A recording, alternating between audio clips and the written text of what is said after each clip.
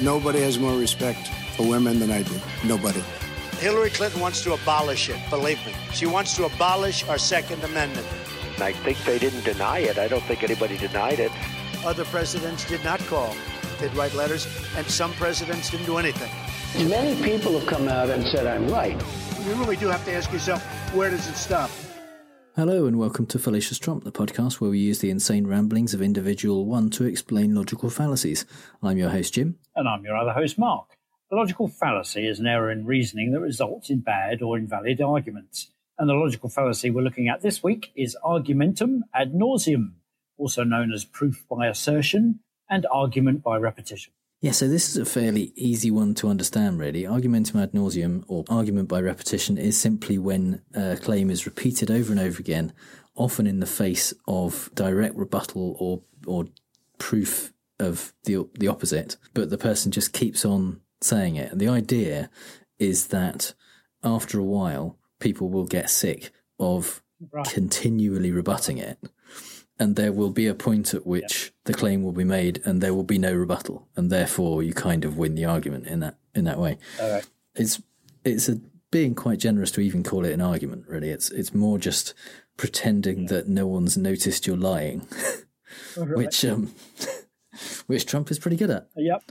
And in fact, the reason we were going to do a different fallacy this week, but the reason that I decided we should do this one is because the Washington Post have come out with a whole new rating this week in their fact-checking, because basically their 4 Pinocchio scale that showed whether a lie or a misrepresentation was kind of minor or a mistake or anything like that, all the way up to 4 Pinocchios, which is basically an outright lie.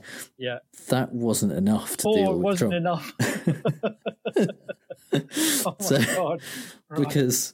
Because they've noticed that where most politicians, especially if they get 3 or 4 Pinocchios, they will kind of readdress what they do and start saying something different. They won't continue to say the same thing. Trump doesn't do that. He continues to say the same thing, even when people have proved it to be wrong. So much that it's clear that he must know it's wrong, and he is just continuing to say it in the hopes that eventually people will believe it. And so they've come out with a new rating called the Bottomless Pinocchio. Oh no, like an infinite number. Which is oh my which God. is specifically for this, for politicians generally who make these claims, repeat the claims, even in the face of evidence that has been repeatedly usually shown them, and they continue to say the same thing. So our first example of this is in the campaign. Trump was talking about his tax cut that he wanted to do, and how big it would be. And he said it would be the biggest since Reagan. And he said that a lot. He said it repeatedly. But about May of 2017, he changed his mind and decided that actually it was bigger than Reagan's. It was bigger than anyone in the entire history of the US. Entire history of the world ever. Yeah. Because obviously with Trump, everything has to be record-breaking. It has to be the biggest. It has to be the most important, because otherwise it's just, what's the point? And no point here. No point coming second. No point at all. No. Yeah, so he said that it was the biggest one. And he said it a few times. We're proposing one of the largest tax cuts in history, even larger than that of President Ronald Reagan. We've passed the largest tax cuts and reform in American history. And this is the biggest tax cut in history. This is bigger than Reagan.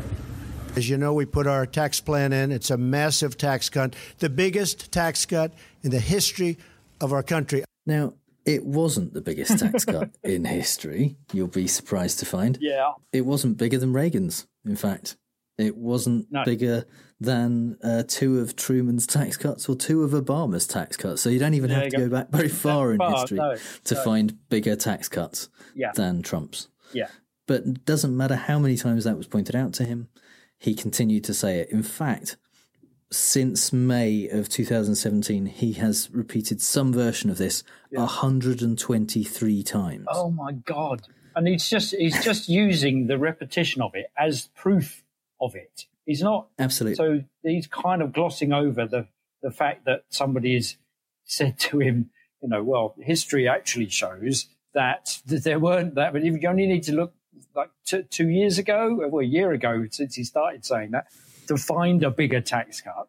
But he just uses the saying of it again to prove the saying of it. So that's the proof by assertion. I'm just saying this, and that's the proof of it. So so you just get kind of worn down by it. Is it the practical application of what Goebbels kind of advocated, which was, if you say something often enough, it becomes the truth. So you say, if you're saying a lie, just keep saying it, and it will become the truth. It just it replaces the space otherwise occupied by facts. Yeah, it is another reason that it's difficult not to compare Trump to Hitler. It's just one of those the gifts that keeps on giving in that way. But it is absolutely. It was the Nazi propaganda method was to create a big lie that even if it was completely obviously untrue, and just keep saying it until people believed it or stopped saying it was a lie. Yeah. Yeah. And it's just completely self-serving thing, isn't it? And I wonder if he actually believes it, because he can't do, because up until he realized that Reagan had a bigger one, and then he kind of thought, well, hang on a minute, I don't want to be second best, so I will say that he's bigger than Reagan. So he's just kind of upped the lie to serve his own ends. The thing is, it was the first bit was a lie anyway, because it was never. It wasn't the biggest since Reagan. No, even no. So, no. Yeah, this is the tax cut that was so big he wanted to call it the tax cut. Remember? Yeah. That's right. Yeah, that's what he was going to call it. Yeah, it was because it was so huge. It was so huge. Or huge. So huge. So I mean, who does he think he's kidding? And obviously, from the sound of the tape we just heard, there were many people he's kidding. About 35-40% of the US voting. People, that's I think who he thinks he's kidding. And he also thinks he's kidding them about the border wall. His campaign pledge that he would build a wall between the US and Mexico, which and he's been saying for about 8 months now that they've started building the wall, which isn't true. Hasn't been true at any point during that period, but it hasn't stopped him saying it. We started building our wall. I'm so proud of it. We started. We have 1.6 billion. We're building the wall. No, we're building the wall. Don't worry about it. We've already started. 1.6 billion. We've already started. We need the wall. We've started building the wall. So the 1.6 billion that they got from Congress was for improving and renovating parts of the existing fences and borders that are already there, physical borders. None of it is allocated to wall building at all. Yeah. And they haven't started building it. It didn't stop him in just 7 months prior to the midterms. Right. Repeating the claim 86 times. Oh, my God. I mean, all you've got to do is just watch the news, which is fake news. Fake news, which, of just pictures. I mean, what you're supposed to believe, because most of America will not be able to see that the wall isn't being built. So they're relying on maybe some pictures from the news that might show the big absence of wall, which isn't newsworthy. There's just a big gap where there is no wall. So what he does is say, well, that's fake news. So the stuff that you watch in order to verify what's going on in places that you can't get to, he's just said, well, you can't trust that. You've got to listen to me. We're building the wall. We're building the wall. This money that was allocated to something else is proof that we're building it. We've already started. Because he just kind of, it's a kid that's been caught not doing stuff. Yeah. And it's saying, so you're not cleaning the yard yet. And he go, yeah, I am. Yeah, I've started. It's clean. It's already done. I'm sweeping the yard right now. I've got a broom in my hand I'm sweeping the yard, when he plainly hasn't. And you look at him, you go, you're not doing it. So, well, you see, then you need to get your eyes tested, because I clearly am. Mm-hmm. As he's sitting playing Call of Duty, he's not in the yard with a broom in his hand. Yeah. It's like, it's that thing that I used to say to my kids, you need to brush your teeth. And they're going, we are. And they're not. They're sitting, eating sweets. Yeah.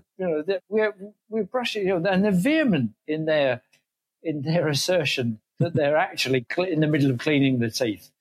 I don't know what they're cleaning them with.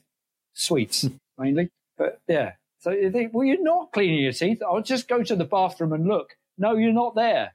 That's fake news. So it's just that. I'll go to the Mexican border and see whether the wall is being built.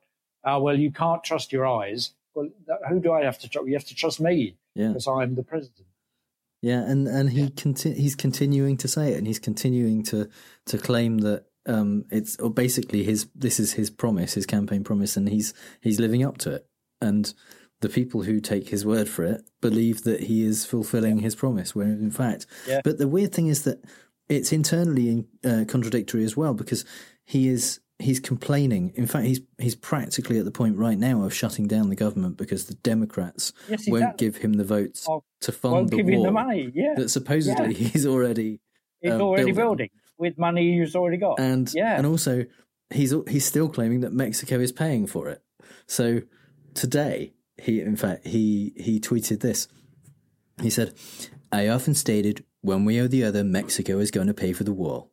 This has never changed. Our new deal with Mexico and Canada, the USMCA, is so much better than the old, very costly and anti-USA NAFTA deal that just by the money we save, Mexico is paying for the wall." So he's claiming that he's now doing a kind of renegotiated an agreement with Mexico. Yeah, the money that they saved is going to pay for the wall, which isn't how money works. Because that money's not allocated to wall building. He doesn't get to just reallocate money he saves in one area. Even if you agree and believe that he saved money in the renegotiated deal, he doesn't just get to put that into the wall. That's not how that works. Yeah. No, what would be the point of renegotiating a deal if it isn't going to be any cheaper? Yeah, because you're just going to spend it everywhere else. This tweet is like me saying, BP is going to pay for my lunch, and then cycling to work and saying, see, because I saved the money on the petrol, BP bought me lunch. Yeah. It's just nonsense. Yeah. No, it's a kind of, at the very least, it's an accountancy trick, isn't it? Where you kind of say, he's using the whiz words in real terms. Yeah. We're saving that money. It's like, saying, well, if you go self-employed, then you're earning more money because you're dealing with your own tax. What? Huh? Well, you're not. And that, it's just an accounting ploy.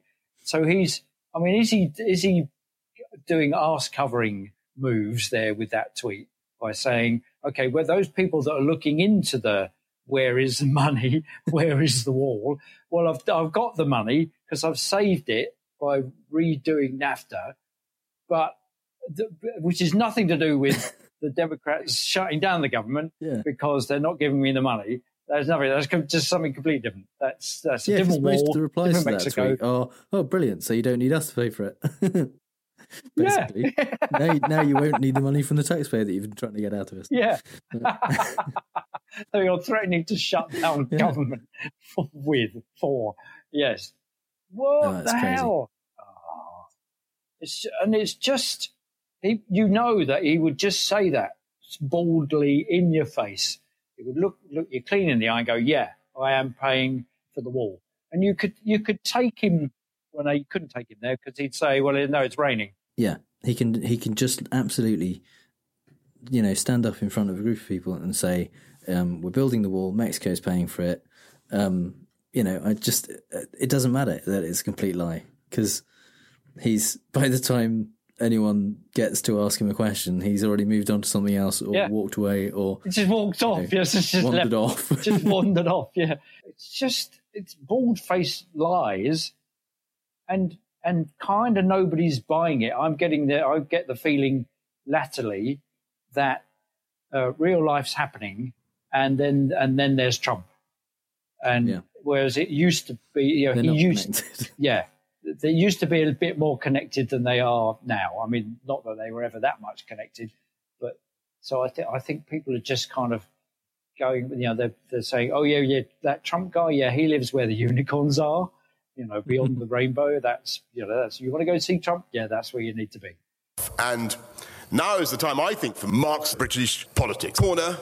So this week we are travelling back in time somewhat to a time before Jeremy Corbyn, before the previous Labour Party being in opposite. No, they've always been in opposition. It's so complicated here in British politics this week. We're not quite sure who's in charge anymore. Must tip my hat to Jim, who pointed this one out, which is just brilliant. And I've got this is Ed Miliband, who was the leader of the Labour Party up until Corbyn became the leader. So anyway, Ed Miliband, he's the leader of the opposition. During 2014, in February, there was a strike on the London Underground, and the David Cameron, the then Prime Minister, was saying it was awful, and Ed Miliband was interviewed and asked what he thought about it. Now, what is interesting and also terrifying about this interview is that he proves his position. He asserts his position purely by repeating the same phrases over and over. So here's his opening statement in response to what's going on with this strike. This is what he says first. These strikes are wrong at a time when negotiations are still going on. But parents and the public have been let down by both sides because the government has acted in a reckless and provocative manner. After today's disruption, I urge both sides to put aside the rhetoric, get round the negotiating table and stop it happening again. So basically there's a kind of 4 or 5 statements there. He's saying so they shouldn't be striking whilst the negotiations are going on. The public and parents are being affected. Why he's made a distinction here, I don't know.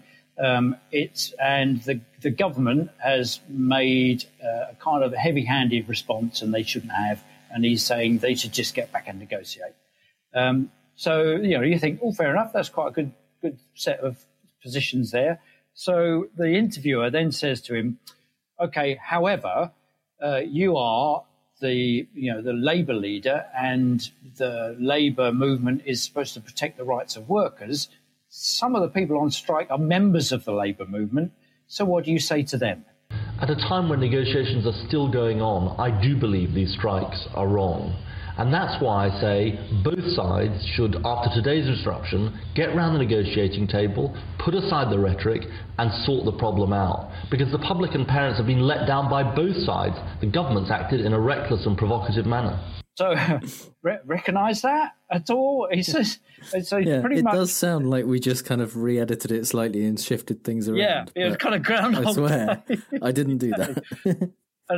That is what it says. So, okay, so the guy who's asking the question doesn't kind of go, Ed, you just said that? Is it me? Or he just kind of, he either kind of, shakes his head and puts his fingers in his ears and just kind of cleans them out and goes, okay, I'll give it another go. So he then asks him, well, do you think the striking leaders are saying one thing in private and one thing in public? Do you think they are negotiating in good faith? So Ed comes back with, what I say is that the strikes are wrong when negotiations are still going on, but the government has acted in a reckless and provocative manner in the way it's gone about these issues. After today's disruption, I urge both sides to get around the negotiating table, put aside the rhetoric, and stop this kind of thing happening again. And stop this kind of thing happening again. We'll kind of come back and haunt us. So you think, well, what? Hang on a minute. So he's just said the same things again, and then it's kind of like one of those electronic. Yeah, it's like you pull the string. Yeah. He'll say, yes, exactly. Well, yeah, and he doesn't. And he looks pretty much like one of those talking dolls, I must admit. He's got a very low, him and his brother got very low hairlines. But it's also one of those things where you get an interview. So Tom Cruise is in the latest Mission Impossible movie, and you get your electronic press kit, which has got a pre-recorded interview with Tom Cruise, and then you just stick your interviewer, in the other angle with the same kind of decorative banner behind you, and you can ask your questions in there. So you would just fit the questions in, and for all the world, it looks like that, and it looks, and Ed Miliband's face doesn't change at all. Theresa May gets described as Maybot, but he's just, Milibandroid. He's doing this thing over and over and over again. And the guy is still going, by which point I'm losing the will to live. and the guy says to him, so, okay, have you spoken to the union leaders privately? I mean, good on him for continuing to ask questions at this point. 'Cause, I know. I mean, he might as well just go, all right, pretend I've said something else. And if this was Jeremy Paxman, who famously asked the Minister of Defence during the Falklands War the same question about 21 times in order to elicit a response from him, this guy, it's like one of those the worst interviews on Letterman kind of thing, where you think, oh my God, he's really struggling, and there's no sense from the interviewer that he's even struggling. Yeah, he's just kind of going, he just keeps on going. It just keeps on going, which, keeps chipping away. So it's occurred to him that maybe Miliband's saying something publicly different from what is privately, because he's saying this thing publicly over and over again. In fact, I think at one point he says, this, of course, will be broadcast. And he said, so are you saying anything privately, to further the negotiations that you're not saying publicly? And Miliband, strangely enough, repeats the same thing. Well, what I say in public and in private to everybody involved in this is get around the negotiating table, put aside the rhetoric, and stop this kind of action happening again. These strikes are wrong because negotiations are still going on. I've added the reverb and the fade for comic effect. Yeah. and then picking up on one of the phrases that he has, which is the public and parents have been affected alike. He says, the interviewer, with all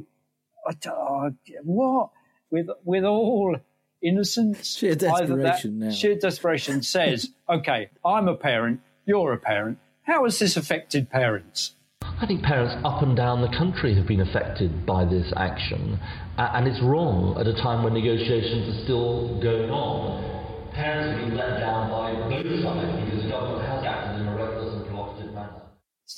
So I was beginning to suspect at this point that Ed Miliband is either operated by the Henson studio, and or that he's just making sure that his message, however they edit this, he's going to get to have said what he wants to say.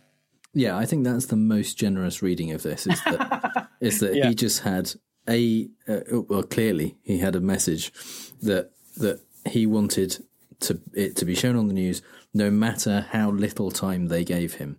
The only thing they were going to get out of him was this single clear message.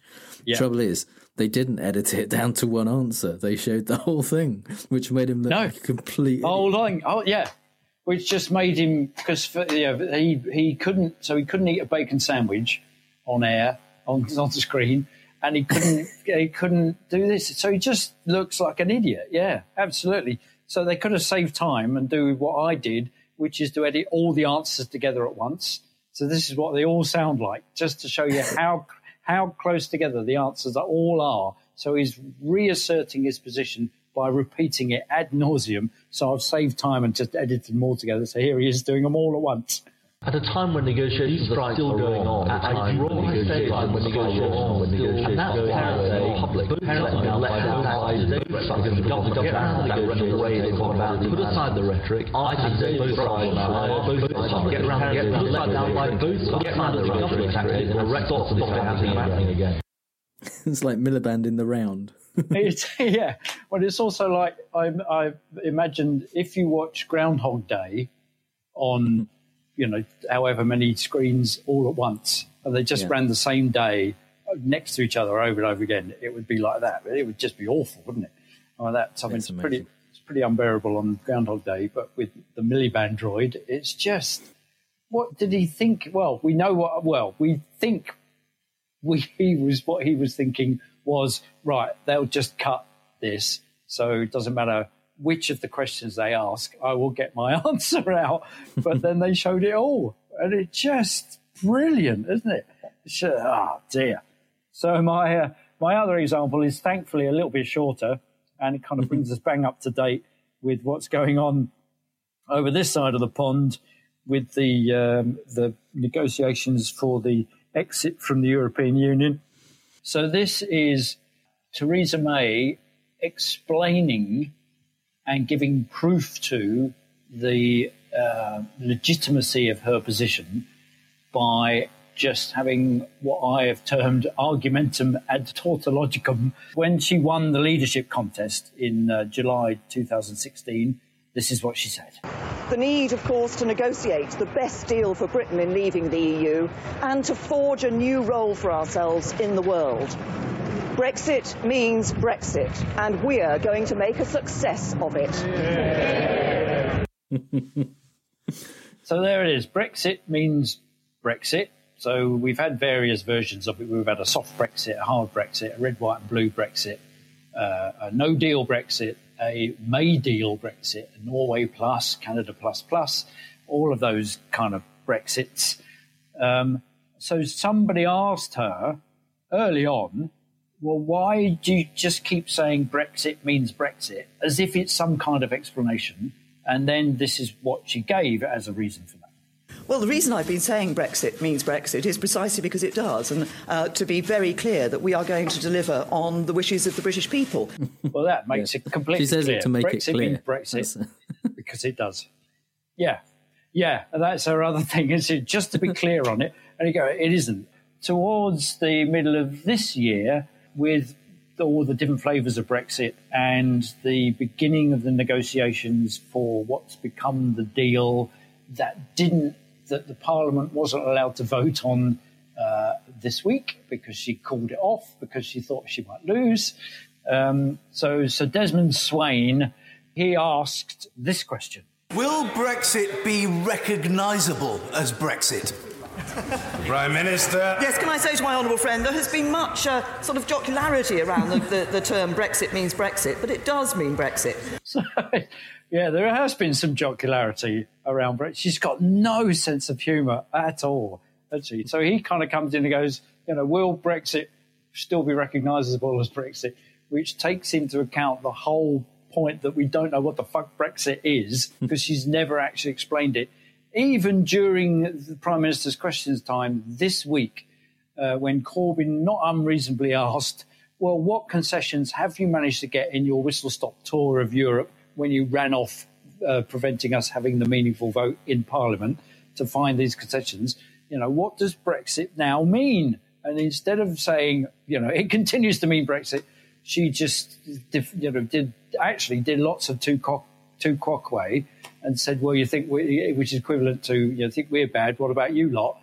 In avoiding the question, didn't answer what Brexit now means. When she's got a ready-made answer right there. Brexit means Brexit. It's Brexit. Crazy. Recognisably and clearly it means Brexit.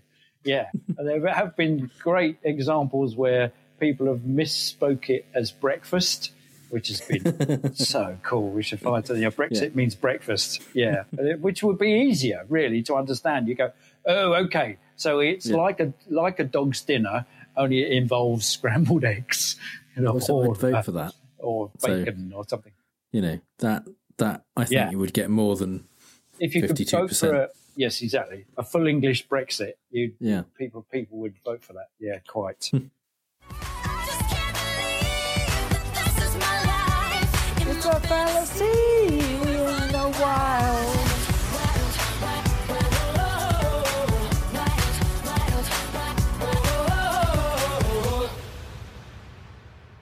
There you go, Jessie J there, doing an upbeat, like a modern one. None of this retro nonsense. Yeah, right up to date. Jessie J, bang up to date. Fallacy in the Wild there by Jessie J. So in the Fallacy in the Wild, we like to talk about the fallacy of the week from a non-political perspective.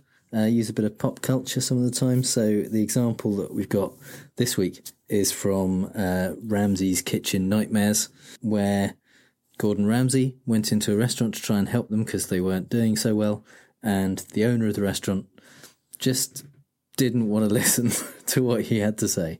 So she kept saying this. I think our food's good. I'm standing by my food. I think our food's good. So, what part of store-bought frozen food do you think's good? I think our food's good. Help me to understand. What part do you think's good? I think it's good. I mean, I don't understand what you're asking me. Okay, so out of all the dishes that I had, the veal piccata that's old that you agreed to. I do. The lasagna that's microwaved, that's stone cold, not even microwaved properly, and the salmon with the paint.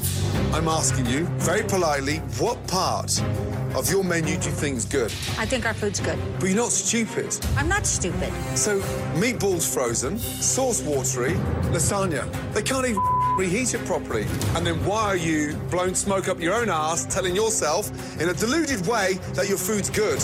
Or have I missed the trick and I haven't ordered something that you said I should be eating? I think our food's good. What? So, oh, yeah. Gordon Ramsay starts off actually quite calm there. But in the face of her just continually saying, I think our food's good, he does begin to lose it a bit. And but he is making reasonable points. He's pointing out that the food is not good and reasons why the food is not good and specific ways in which the food is not good and asking her to explain it to him. And her only point is, I think the food's good. Yeah. So So that what he's doing is giving us a demonstration of how to try and counter the bald-faced cheek of people who are continually asserting the same point over and over again. Brexit is Brexit. The food is good. The wall is being built, and you just because you want, and yet he's also expressing the frustration that we all feel because he starts from, okay, so why is it that you're doing this? To you're blowing smoke up your own arse. Within one program, he's kind of what, and he's just getting completely exasperated, and you realise I get the sense that the woman is beginning to see what he's saying and the merit in what it is that he's saying. So but has no comeback. She's mortally embarrassed and is ashamed of the point that she made earlier on that our food is good. She can't is it an American thing? She can't just go, yeah, no, you're right. Thanks very much. You've got years of experience. What can we do to make the food as good as I want it to be? That kind of humble, just kind of stepping aside and letting the position that you're holding, just letting it drop for a moment so that you can just find some third way. What she's doing is continually thinking that what he is up to is just arguing with her. So she's just thinks she's in the right and is holding her position and thinks that that's a valid but there's no counter attempt argument to engage with the points that are being made at all. It's just a stubborn repetition. It's just a refusal to accept that your point has been refuted.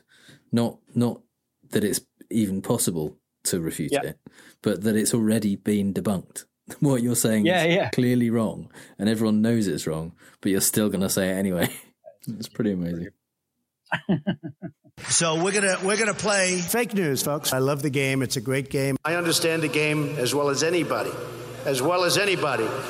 Yes, it's time for Fake News, the game where I read out 3 Trump quotes, 2 of which are real and 1 I made up, and Mark has to figure out which one is fake news.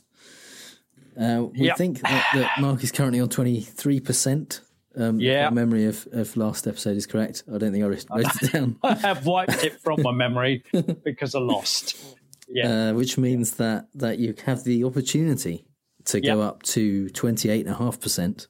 Oh, if you get this one right. That's. I'm or clawing slip at the down to 21% if you get it wrong. Oh no! Well, I'm still higher than Trump's approval rating.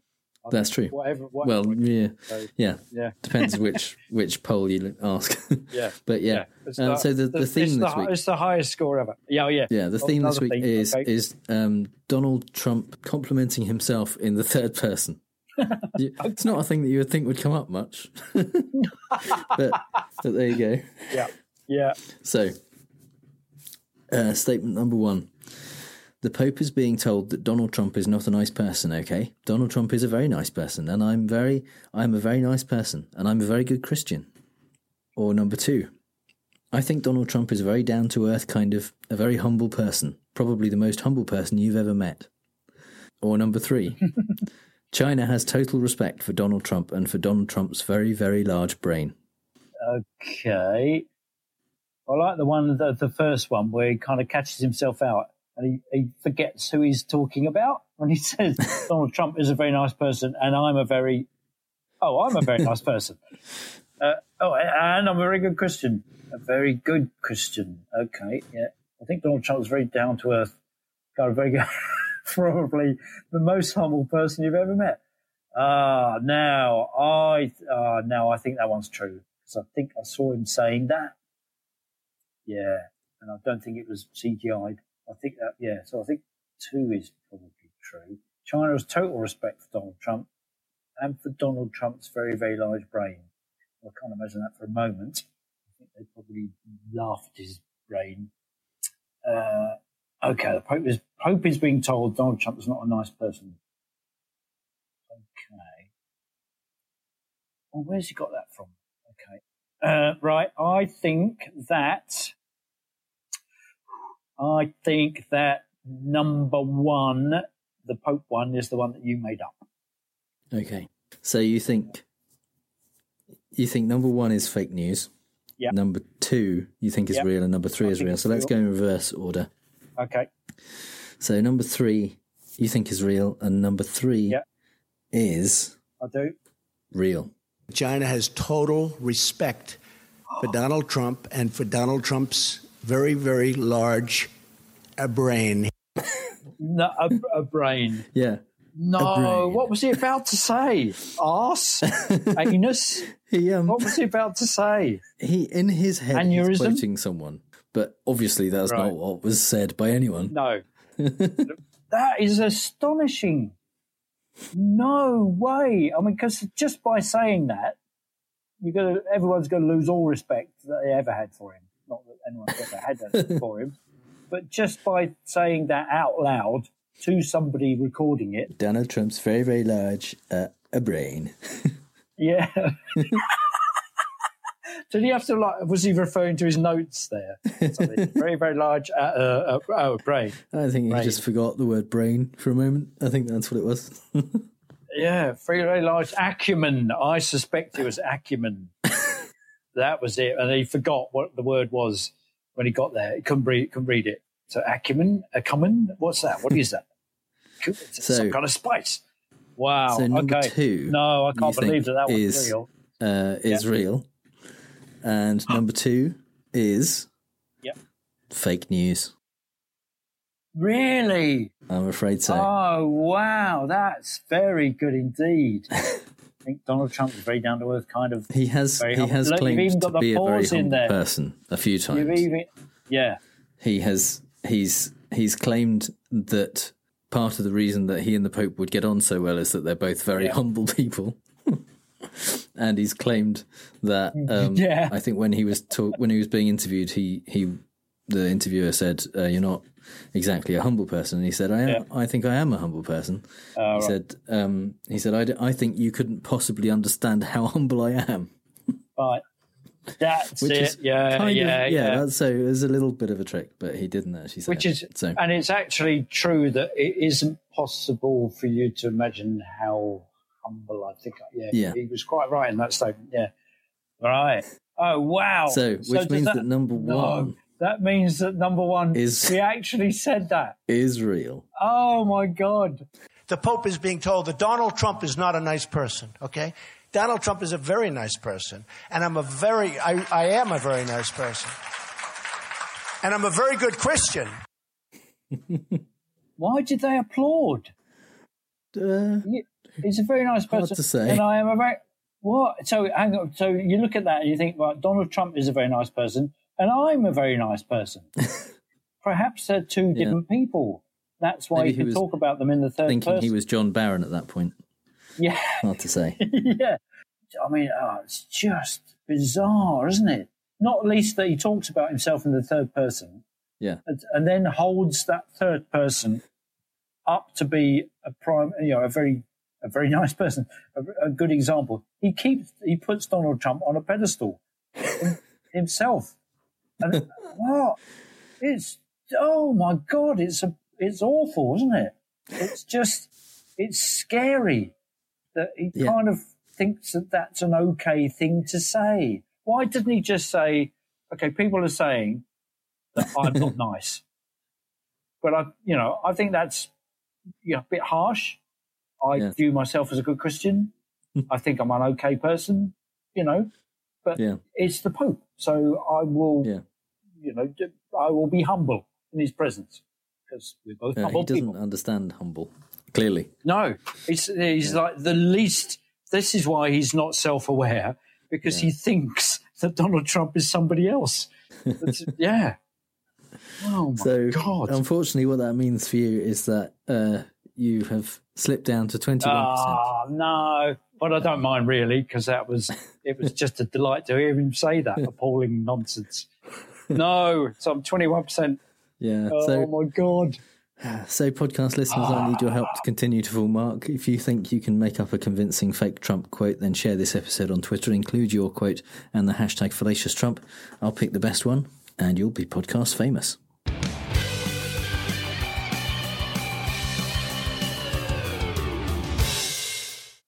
So it's time for the part of the show where we want to talk about all of the crazy stuff that's happening in the White House, but there's too much crazy stuff. There's a lot of crazy stuff going on at the moment. Oh, my God. So this week we're titling this part of the show, Recruitment is Not a Logical Fallacy, because they're having a little bit of difficulty with recruitment at the White House at the moment. Yeah, weirdly. Yeah, because Trump announced last week that John Kelly would be stepping down as White House Chief of Staff at the end of the year. Was he down or was he pushed? Well, yeah, he would no longer be Chief of Staff, although it had been rumoured for a while that the kind of the feeling was mutual and he would be leaving as soon as he got the chance, really. But what they didn't on the day that he joined was have another person lined up to take over from him, because this is the thing with Trump. He tends to just kind of decide on a whim that he's going to announce that someone's leaving or that he's replacing them without having a plan, really. To the extent that he did have a plan, it seems that the likely candidate would have been Nick Ayres, who was Pence's Chief of Staff. Yeah. But pretty much straight away after Kelly was kind of fired, Nick Ayres announced that not only was he not going to take the job of Chief of Staff, he was leaving the White House completely. In fact, leaving the state and going somewhere else. Yeah. So he's like moving to somewhere, isn't he? Yeah. You won't be able to find me. Don't look for me, basically. No, that's right. A long-term plan to disappear. Yeah, there must be a whole industry in kind of witness protection, kind of offshoot of all these people that used to be members of staff who've now got to literally disappear. There's such a lot of them in order to make them. There's such a lot of them. But the turnover has been amazing. Yeah. And then are they going to ever get jobs anywhere else ever again? It seems like they're having difficulty, some of them. So, it's, I mean, most of them, I think, there'll be an old people about there'll be Trump. Yeah, exactly. Or there'll be kind of a retirement home somewhere with lots of disgruntled. It'll be like the White House retirement home, and they'll all just be sitting there ranting at each other. And Donald Trump will come in and talk about Donald Trump in the third person, with his hand in his jacket like he's Napoleon. Yeah. So over the next few days after this happened, various members of the cabinet and of Trump's staff have been kind of suggested by the media as being possible replacements for Kelly. And one by one, each of them have made it very clear that they don't want the job. Mick Mulvaney of the Office of Management and Budget, Steve Mnuchin, Robert Lighthizer, the US Trade Representative, they've all come out and said, I'm happy where I am. I don't want to do that. Rick Santorum went on CNN and was asked directly, if you would offer the job, would you take it? And he said, no, I wouldn't. I'm not going to do that. Well, I like the way he said, I would be honoured to do it at some point in time. Yeah, maybe it's not the right time for me at the moment. and then actually, and it's a bit like politicians in British politics. They tend to leave office in order to spend more time with their family. Yeah. So Rick Santorum's reason was because he wanted to spend more time with his family before he's even taken office. He's going, no, I would. It'd be a great honour, maybe someday. Right. Thanks very much. But I want to spend more time with my family right now before he's even joined. So the one Republican who was reported as kind of having an interest in doing the job is Mark Meadows, North Carolina Republican, who we actually talked about on Fear Trump in the White House last week, I think. And but it's also been reported separately. While he said in public that it would be a great honour and he would like to do it, it has been reported that he has said to friends that he wouldn't want to do it because it's a poison chalice, basically. And Trump has officially said that he won't be offering it to Mark Meadows because he is happy with where he is in Congress, basically. And Trump needs friends in Congress at the moment. Oh, he's not kind of like the fat kid who when you're picking sides for the basketball game. He's not like the fat kid at the back going, yeah, pick me. And you go, no, you're all right. You stay where you are. It's just kind of like Trump's going around with his finger pointing out. And every time he gets to him, I think Meadows is valuable where he is for Trump. I think that, the Congress has shifted in the midterms and they need as many Republicans in there as they can. And he's because if he goes out there, there would be another. They would have to elect another. They couldn't just replace him. They'd have an election. Yeah. So lots of people have basically been publicly saying, I don't want this job because and this is really weird because the chief of staff is such a prestigious job. It's really important. It's a difficult job. It's one of the hardest jobs in government because you have to be on the front line the whole time, basically, and you get very, very little credit. But people like Dick Cheney, people like Rahm Emanuel, Donald Rumsfeld, they've gone on to other things following being chief of staff, and it's an amazing experience, but not so much probably when it's Trump that you're working for. Even the Trump, no. Especially right now, because so many people are being, indicted and essentially it is like trying to find a new captain for the Titanic after it hit the iceberg. Exactly, whilst it's going after it hit the iceberg, So the captain goes, okay, who wants to be captain? And everyone's like, I'm all right. No, you're all right. You're all right. I'm going to just get into this other boat and go. Fine. Well, that's the metaphor for the leadership election that we just had here with the Tory party. Was they crashed into oh my God, we're sinking. Let's change the captain. What? Yeah. But the thing about the Trump administration is, okay, so it's a thankless task being chief of staff for which you don't get much credit, and you're doing all this stuff. And you can be sure in the Trump administration you would not get any credit. Oh yeah. You've also got to deal with the idiot at the top who's blaming you for everything because he's just got a mouth that runs off at the least provocation. He's going to blame everybody. So of course nobody's going to take the job. Yeah. But what does Trump think of that? I mean, he's obviously denying everything, fake news. He tweeted, many over 10 are vying for and wanting the White House chief of staff position. Why wouldn't someone want one of the truly great and meaningful jobs in Washington? And, he's his own answer to the question, really, isn't he? Many, over 10. Yeah. But, so why wouldn't they? Yeah. Maybe he's claimed today, this is Thursday, Thursday night, he's claimed today that he has it down to five people who mostly well-known and terrific people, obviously, not giving any names at the moment, but he's kind of choosing between these brilliant people. Yeah. There's a little bit of advice that comes from Jed Bartlett.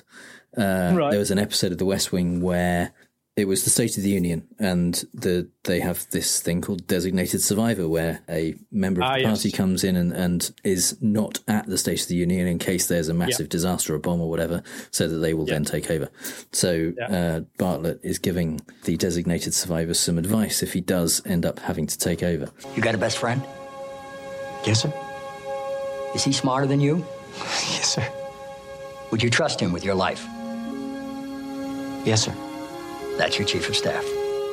So the trouble is, Trump doesn't have any friends.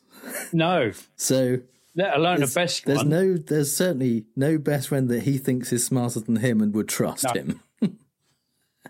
So that he's just he can't follow that advice. That he would trust with his life. Yeah.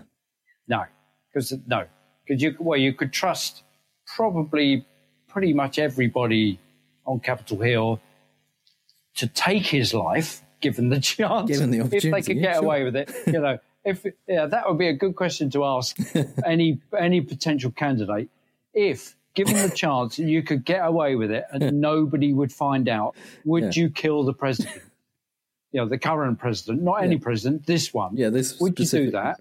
I think you'd probably get about 60-65%, something like that. Yeah. I would, yeah. The other 35% maybe come back and go, okay, what weapon would I get to choose? I'd come back with an apposite question. Yeah. So, as I say, he's supposedly narrowed it down to 5 terrific people. There's some speculation over who those people might be, but some of the names that have been rumoured include Chris Christie, coming back from the exile where he's been. The current acting AG, Matt Whitaker, which would be a bit of a controversial choice, given that he's not deemed by most people to even be suitable to be Attorney General or acting Attorney General. Jared Kushner has apparently been I know that is that's the most frightening one. Yeah. Well, perhaps he's the skinny, geeky kid that has his hand up. Maybe as well that will get overlooked, but he'll be the last one. Trump about it apparently. So, and the other name that I've heard being put forward is Newt Gingrich, which would be quite bizarre as well. Wow. Yeah. So. Wow. I forgot about him. Yeah. Yeah. It'll be interesting over the next few days, I guess, or maybe longer than that. They've said that John Kelly is staying in his role until at least January 2nd while they figure out who's going to take over from him. So once it work out whether he's going to get impeached or not. Whether it's worth actually signing up, or maybe that's the thing that's kind of making people a bit hesitant is, I could sign up for this, but I'll be out of work in 3 months because there'll be no president to work for. It's not a long-term role at this point. Yes, exactly. No, don't put any long playing records on. Yeah. And finally, some things we really don't have time to talk about. A federal judge has sentenced Michael Cohen to 3 years in prison for financial crimes, lying to Congress, and campaign finance violations, which were at the direction of President Trump. Seems like if Trump really wanted Hillary to get locked up, he should have just given her a job on his campaign. Exactly. AMI, the company behind the National Enquirer, has apparently been working with prosecutors since September and has admitted coordinating with Trump's campaign to pay hush money to a Playboy model in order to influence the election. Honestly, if you can't trust the National Enquirer, who can you trust? The sentencing memos for Michael Cohen heavily implicated someone called Individual One in various felonies. Trump tweeted, "Totally clears the president, thank you." Because, hey, it's worth a shot, right? The identity of Individual One remains a mystery, although this extract from the memo narrows it down a bit.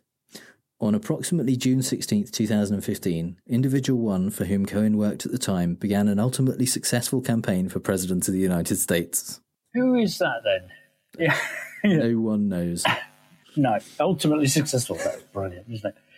On 10th of December, in a collusion-denying tirade, Trump tweeted that the Democrats were unable to find a weapon that fired decorative embroidery made by gathering cloth in regularly spaced round tucks.